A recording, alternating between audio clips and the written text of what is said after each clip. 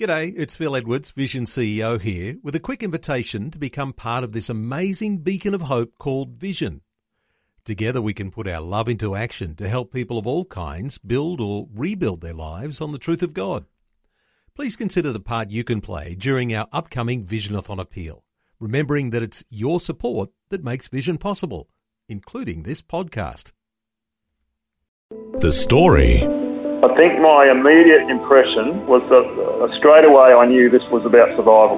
I think I gave up immediately any hope in regard to all those stories that I'd been told through my childhood about how great this was going to be and how I was going to have this fantastic experience. That all went out the window pretty much immediately, and I just focused purely on how can I survive this situation. G'day, I'm Jimmy Colfax. Welcome to The Story. Well, when Craig Chapman was born, his parents immediately enrolled him in a prestigious boarding school that he would attend at 12 years old, which was part of a cherished family tradition going back several generations. However, when Craig finally attended this school, it turned out to be the worst experience of his life and has left lasting scars. Craig joins us today from his home in Adelaide to share his story and how God eventually set him free from the childhood trauma he experienced. He's chatting with Eric Scatterbo. Craig Chapman, welcome to the program. Thanks, Eric. Glad to have you with us. Let's go where it all began. What is your background and why did your parents enroll you in that boarding school? I grew up in a very small farming community in the rural mid-north of South Australia. And going to boarding school was a long family tradition on both sides of my family, and it was something that I was aware of all my life, right through childhood. I'd always been told stories, particularly by my mum, about how I was going to go to this wonderful school. Yeah. Apparently they enrolled me at first, so it was always the plan that I would go to this place. I was always told about how wonderful it would be and what a great experience I was going to have and how it would set me up for life. And so it was something that I knew right through my childhood was going to happen. There was never any alternative option. Yeah. This was the plan. Yeah. So this put a lot of pressure on you. Well, yes, in hindsight it did. I mean, at the time when you're a young child, of course you just accept, well, that's what's going to happen. Mum and Dad know best. So I didn't question it. But because of the way it happened, it never occurred to me that there would be any other option. In fact, there wasn't any other option. Yeah. And did you feel like you were prepared for it? No. I felt that I was prepared for the idea, but I don't feel that I was prepared for the actual circumstance of moving from my home environment to this foreign place. Yeah. So let me see if I have this right. So you come from this small town. Not even a town, just a farming community, really. Oh, not even a small town. And then you are suddenly thrown into this big school away from your family without really knowing what to expect at 12 years old? The primary school that I attended was quite possibly one of, if not the smallest in the state. I mean, my memories of my childhood there, which was a very happy time, was that I think when I started there was around 13 students. Oh, wow. I think it may have got up to about 30-something. Oh, that's pretty small. My time at primary school. Yeah. I went from that tiny little close-knit community to this huge, imposing, affluent school. As a kid who had just turned 12, it was beyond overwhelming. About how many students? I think roughly 1,500. Oh, wow. Something like that. Yeah, that's culture shock. That was a massive culture shock. And I was already a very quiet, reserved, sheltered, immature boy. I was in no way prepared for that sort of change. Do you remember your first impressions on arriving? I have one very small memory of my first day. Most of the first 2 weeks at boarding school I'm completely blank on. Because I think the trauma was so great that I've actually blocked it out. Wow. I've learnt more recently that amnesia is closely associated with trauma, particularly childhood trauma, and I think that's what happened to me. But I do have one very brief memory of my first day. Please share. I was still with my parents who were delivering me to the school. I was about to be left at the boarding school, and I was wandering across a section of the front, near the front entrance of the school, and we came across another two parents with their son in tow who was starting just like me, and we had a brief conversation. I remember meeting this boy, probably didn't say more than a couple of words, and that's the only memory of my pretty much the first 2 weeks. Yeah. I mean, that must have been a sinking feeling when your parents drove away. Yeah, I can't specifically remember that part, but I do know that my memories were that I was terrified, that it was traumatic, that I didn't know what to do. I really couldn't cope with this new circumstance. I know that, but I can't specifically tell you details. That makes sense. Yeah. And from what you can remember, what were your impressions of the school? I think my immediate impression was that straight away I knew this was about survival. I think I gave up immediately any hope in regard to all those stories that I'd been told through my childhood about how great this was going to be and how I was going to have this fantastic experience. That all went out the window pretty much immediately, and I just focused purely on how can I survive this situation.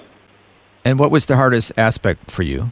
I would say that the hardest part, particularly now on reflection, is the overwhelming feeling of abandonment. The feeling that you've been taken away from your home, your family, the love and support that you know, the familiar surroundings, and you've been placed in this institution, and the institution now is given responsibility for your upbringing. And I imagine you'd have to be thinking, why couldn't I stay with you, Mom and Dad? You know, why did I have to come to this kind of place? Is that kind of what you're thinking? I do remember that, particularly in the lead-up, immediately before I went to boarding school. In fact, I remember the night before, lying in my bed, thinking, why don't I just tell Mum and Dad that I don't want to go? Because that was the case. I never wanted this. I never wanted to go to this place. But I was never able to say that. You know, I've spent a lot of time during my life asking myself, why didn't I just say no? But I think I now know the answer, and the answer is I didn't have a choice. I was 12 years old. It had been drummed into me that this was what was going to happen. Yeah. And I didn't think there was any other option. Now, being away from your parents and your family and your community is hard under any circumstances, but then being in this particular school, you've had some pretty rough experiences. Do you want to share with us about that? Yeah, I consistently across the 5 years battled with not only being abandoned but being isolated. I struggled for friendships. I was bullied on occasions. It was a pretty miserable experience. I found that there was a hierarchy that existed in the boarding house. Of course, it wasn't a formal process, but the more dominant, assertive kids, of course, took the higher positions on the rung, and you know those like me that were timid, scared, were somewhere near the bottom. So I continually through that 5 year period found myself near the bottom of this hierarchy and just struggling to survive. My strategy essentially was to try to be invisible, try to blend in. Sometimes you can pull that off, but of course there's plenty of occasions where you get picked on, you get singled out, you get bullied, something happens and you're the centre of attention, and that was always incredibly difficult for me. Was there any particular story you can share with us about that time? The most probably dramatic memory that I have, and the thing that I've probably replayed the most in my mind over 4 decades or so, was in relation to an incident that took place in 1976 in my first year. I was in year 8 as a boarder, and it was an event where a group of us from the boarding house were taken to the 1976 SANFL Grand Final, which was the local football Grand Final. This was before the AFL. We were driven in private cars, driven by boarding house masters, so young men who were staff in the boarding house, to this, what was it then, a fairly new stadium called Football Park in Adelaide. It was a huge, imposing stadium surrounded by sort of barren, open land, which was used for car parking. Mm-hmm. My recollection is that there was something like 50,000 people at this game, so it was a massive, massive crowd. And on the way, I was in the back seat of a car being driven by this young man, young housemaster, and he seemed to suddenly remember that I was supposed to be in another vehicle. It was something to do with the ticketing arrangements. Obviously, when we got to the ground, we were going to be sitting in, allocated seats. Mm-hmm. And I was supposed to be in another group, and his implication was that it was somehow my fault, that I should have known that I was in another car. Mm. He seemed to overlook the fact that I was a scared, witless 12-year-old kid who was just doing what he was told. Yeah. So there I am in the back seat of this car, suddenly thinking, oh no, how am I going to find this other group in this huge crowd? Yeah. So we drive into this car parking area. There are thousands of people parking and jumping out of their cars and pouring into this stadium. And he pulled up next to, or as close as he could get to a particular gate, and ordered me to get out of the car and go and find this other group. Oh, wow. And everything within me was screaming internally not to get out of the car. But of course, I couldn't say that. Yeah. I was a powerless kid. So, against all my instincts, I got out of the car and he drove off. Oh, my goodness. Talk about fear of abandonment. I was terrified. Yeah. No idea what to do. I somehow found my way into this stadium amongst this massive crowd, and it sort of vaguely pointed me to where they were supposed to be. I started searching up and down aisles. Were you panicking at the time? Completely panicking, terrified. Yeah, I can imagine. It was like looking for a needle in a haystack. Yeah. In a haystack. I had absolutely no hope of finding it. I found out later I wasn't even in the right part of the stadium. Oh, my goodness. What happened? After, I don't know how long I panicked and cried and didn't know what to do, eventually I had a clear enough thought process that I was able to tap a policeman on the shoulder, told him that I was lost. I was taken to an office somewhere in the back of the stadium, and an announcement was put over the loudspeaker system around the ground for another housemaster, the one I was supposed to be with, come and collect me, which he did in due course. He turned up looking a bit annoyed that I'd disrupted his plans for the day, never mind the trauma that I'd been through. Oh, wow. He didn't actually take me back to the seats we were in because he had another group of students with him. He found what he thought were some better seats, and we sat there, and he barely talked to me. He watched the game. I just sat there with my trauma. I don't recall anything about the rest of the day. Eventually, following that, we arrived back at school, back at the boarding house, and the whole incident was just completely ignored.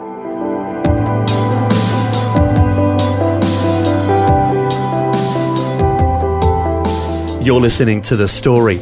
Today, Eric Scatterbo is chatting with Craig Chapman, who's sharing about the trauma he experienced when he was sent off to boarding school when he was just 12 years old. What we're hearing today is an example of what counsellors call abandonment issues. This sometimes occurs when a child is taken out of the security of a loving, caring family home and forced into a depersonalised institutional environment where rules and regulations take priority over personal care. This loss of family home life can lead to deep emotional scars and feelings of grief, which often go unrecognised or unacknowledged. As we'll continue to hear, this was definitely the case for Craig Chapman. We'll hear more of his story when we return. If this program has highlighted something you'd like prayer for, we'd love to pray for you. Call 1-800-PRAY-FOR-ME. That's 1-800-772-936. It's a free call. Or text 0401 132 888. Hi, I'm Jimmy Colfax, and this is The Story. Today, Eric Scatterbo is chatting with Craig Chapman, who's sharing about the trauma he experienced when he was sent off to boarding school at 12 years old. Unbeknownst to Craig at the time, but inside, he was grieving the loss of his small hometown and the care of his family. But as we'll hear, there was a lot more emotional turmoil going on inside of him that he only came to fully recognise years later. As we heard before the break, he was left at a large stadium during a school outing to a footy game, and the housemasters were not sympathetic to getting him lost. not exactly oozing with compassion there. Well, no compassion.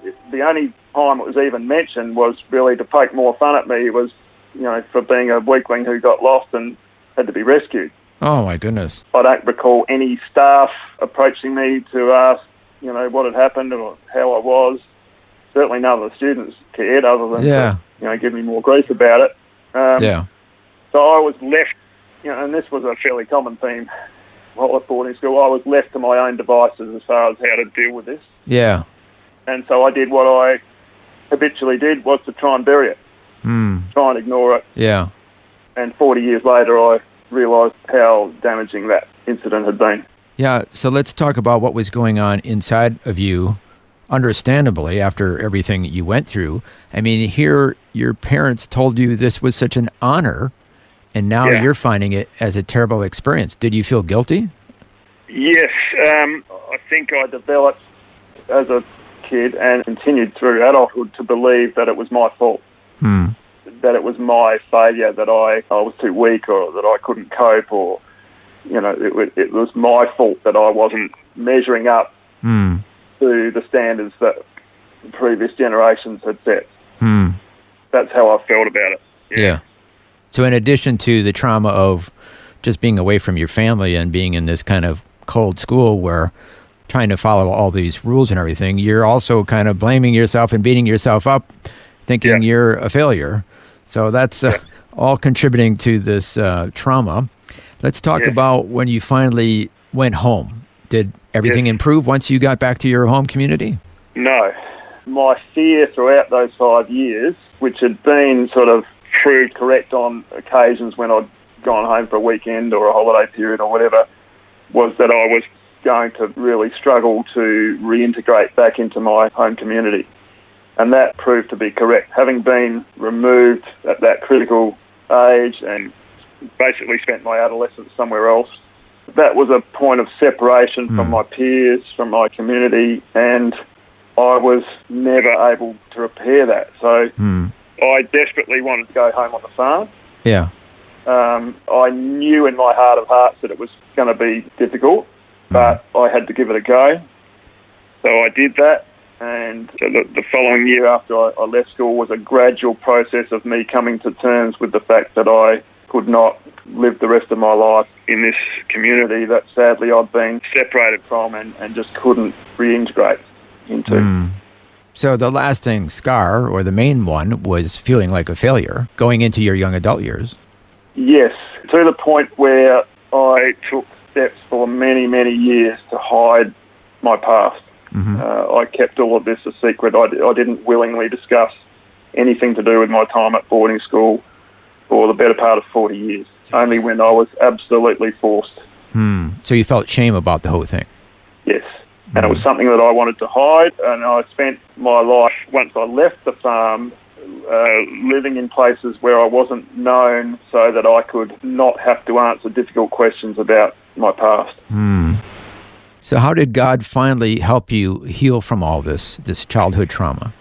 Well, about 18 months ago, I can only explain it as a miracle that God broke through to me and showed me that it was time for healing. I got up after a sleepless night where I'd been replaying, a lot of these traumatic memories, which was quite a common thing. But somehow it was different. I somehow knew that I had to let go of this. And I got up and I walked to the kitchen and I sat down with my wife and I started telling her some of my experiences.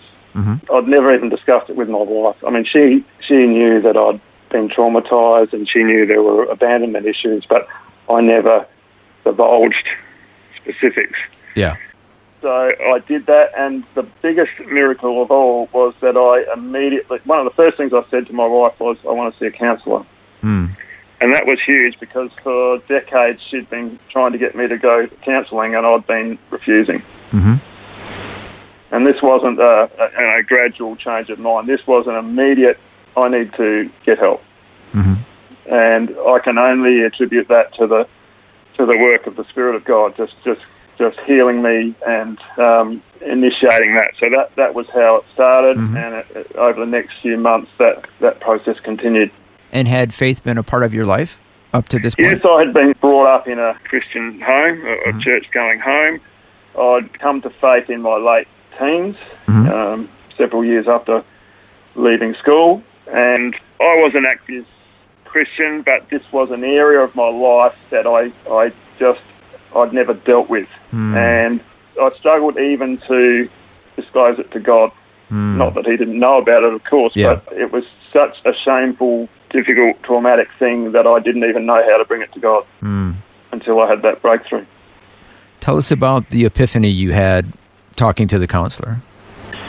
Yeah, so in my first counselling session, which was a couple of days after this morning when I spoke to my wife, I spent an hour and a half just basically telling him my whole history, the whole story of my boarding school experience. And at the end of that session, we stood up and he said, "It wasn't your fault."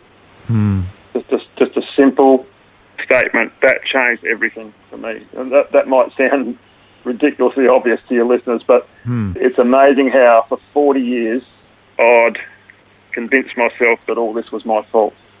And he was able to begin to release me of that. I could finally see that this wasn't my fault, that this was done to me, and I didn't have a choice. Wow, that's simple, but yet so profound. Yeah. You had convinced yourself that all of the trauma was somehow your fault. You were to blame for all that, and you felt shame. Yeah, I think that was part of my history, just growing up with this expectation and this, tradition and, these stories. And I've since learnt that this is actually quite a common thing for victims of various traumas, that, it can be internalised and the sufferer can convince themselves that it's all their fault when it's actually not. Yeah. And what else has helped you in your recovery? The biggest single thing apart from that has been the long-awaited willingness to talk and open up. That is without doubt a huge factor in bringing healing to a situation like this. So I've had a lot of formal counselling, but I've also begun to open up selectively, but to close family and friends, and that has just been so helpful. It's really been a process of me learning how to tell this story, how to be comfortable enough to tell this story, because for 40 years I didn't think there would ever be a time where I would be able to tell anyone about what I'd experienced. Yeah. And now, after sharing it, now sharing it publicly on the radio, is this cathartic? Is this helping you heal? Yeah, it is. I've also done a lot of writing about it. Well, I'm currently writing a manuscript about, this experience. I am a writer. Yeah. So it's a natural way for me to process things, I guess. So that has also been very helpful, but it's all part of the process of opening up and being willing to communicate and, I guess, be vulnerable. That, this happened to me. It wasn't very nice, and it's affected me for a long time, but by the grace of God, I've found a way to get through it.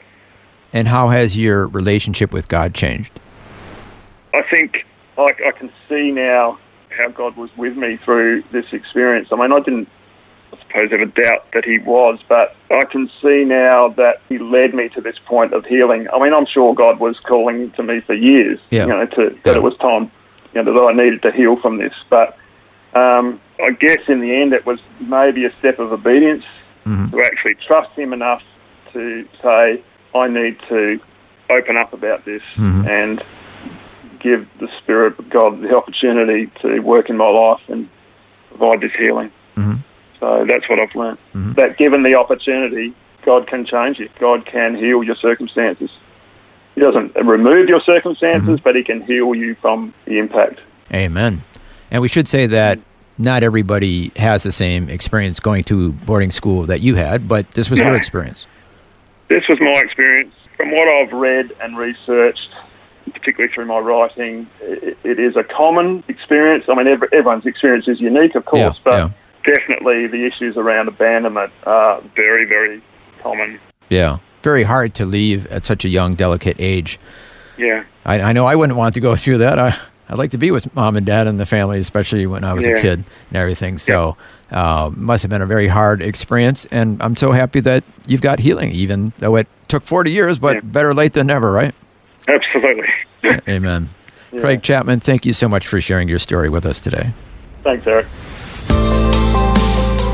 Well, I don't know who needs to hear this, but maybe you're listening today and can identify with Craig's experience and have been blaming yourself for things you weren't responsible for. And you also need to hear the words that Craig's counsellor said to him. It wasn't your fault. Once again, it wasn't your fault.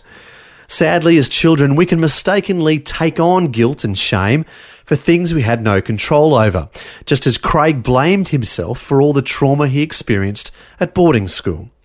If you can identify with any of Craig's story and have been unnecessarily carrying around a weight for many years, it's time to forgive yourself.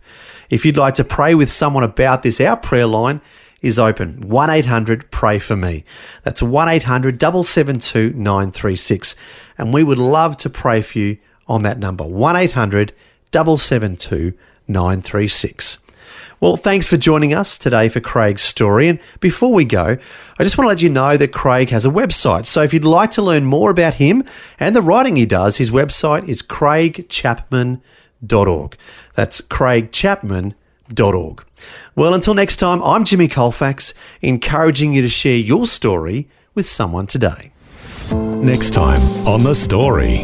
I talked to a friend of mine who was also a very good friend of Michael's, and I had shared with her that I'm really passionate about Africa, and she knew all of that. And then she said to me one day, do you know what, I've noticed that you don't have a lot of people that you're connected to who also love Africa. I'd love to introduce you to a friend of mine who is very passionate about Africa and in fact wants to live there. Could I give him your number? And I agreed, and Michael called me on the phone and we went out on our blind date. Dr. Michael Findlay always had a heart for Africa and specifically for doing healthcare ministry in Uganda. Meanwhile, unbeknownst to him, a young lady named Kimberly, also from South Australia, also had a heart for Uganda. We'll hear what happened after a mutual friend set them up on a blind date next time. The Story. Just another way Vision is connecting faith to life.